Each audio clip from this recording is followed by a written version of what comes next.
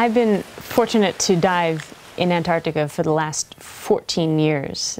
It's hands down my favorite place on the planet to dive, and I'm fortunate to be the first person to ever actually receive their open water certification. So everything I know, everything I first learned, and everything I first fell in love with underwater started in Antarctica. So we have pulled in to Port Lockroy. We go through the normal rigmarole of gearing everything up. You know, 150 pounds of gear is what it takes to get in the water in Antarctica. We head out to the dive site, drop in the water. So I'm looking down in the viewfinder and concentrating on an enemy. And all of a sudden this light goes off in the back of my head, and I swing the camera around, and all I have is the belly of a 13-foot female leopard seal going across the screen, and bam, it disappeared. I back myself up to the cliff. This is the first time I've ever been in the water with a leopard seal. And in the green haze of the plankton bloom, I'm suddenly seeing the shape. And it's coming closer, and it's coming closer. And there she is. And I've got the camera in front of me, and she is right there, comes directly up to the camera and is looking at it. I mean, doing this head roll, checking herself out in the reflection. And then she disappears, and I think, okay, this is my chance. I might be able to at least, you know, get up over the wall. And so I scurry up the 10 feet and turn around, and there she is again. She's right in my face. So for the next 20 minutes, it was this scene of me I'd scurry up 5 to 10 feet, and I'd turn around, and the seal would be right there again. And it was like she was playing. She was certainly not aggressive, but very, very curious. Right up until the moment I got out of the water, and even as we headed back to the ship, she actually followed the Zodiac back to the ship.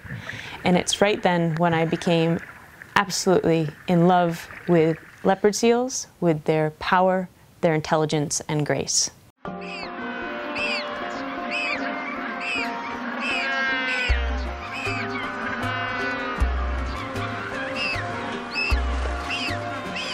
On every story I do, you need that superstar, charismatic, you know, sexy megafauna species to draw people in. In this case, obviously in Antarctica, it's the leopard seal.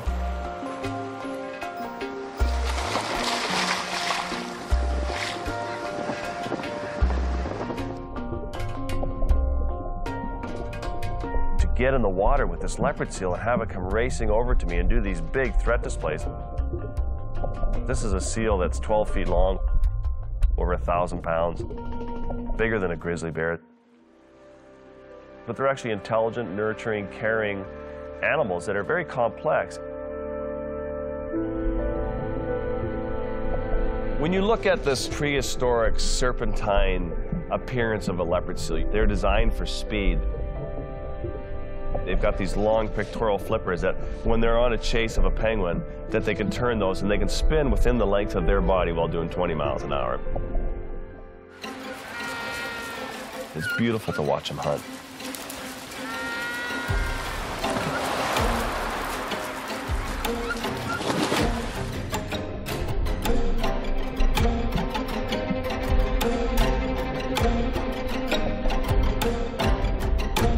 When the penguins come to sea, you see them get focused, they tuck their pecs in, and they're off like rockets.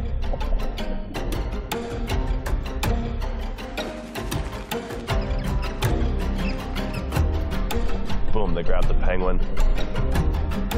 And then you watch how they do the shake using centrifugal force to turn the penguin inside out, and then they carefully select the best parts of the meat off that penguin, and then they go on to the next one.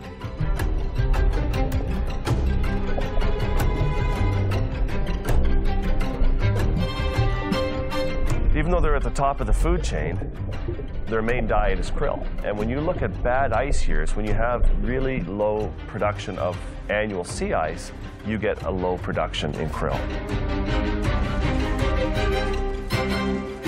And that's what's making leopard seals, like every species in Antarctica, vulnerable.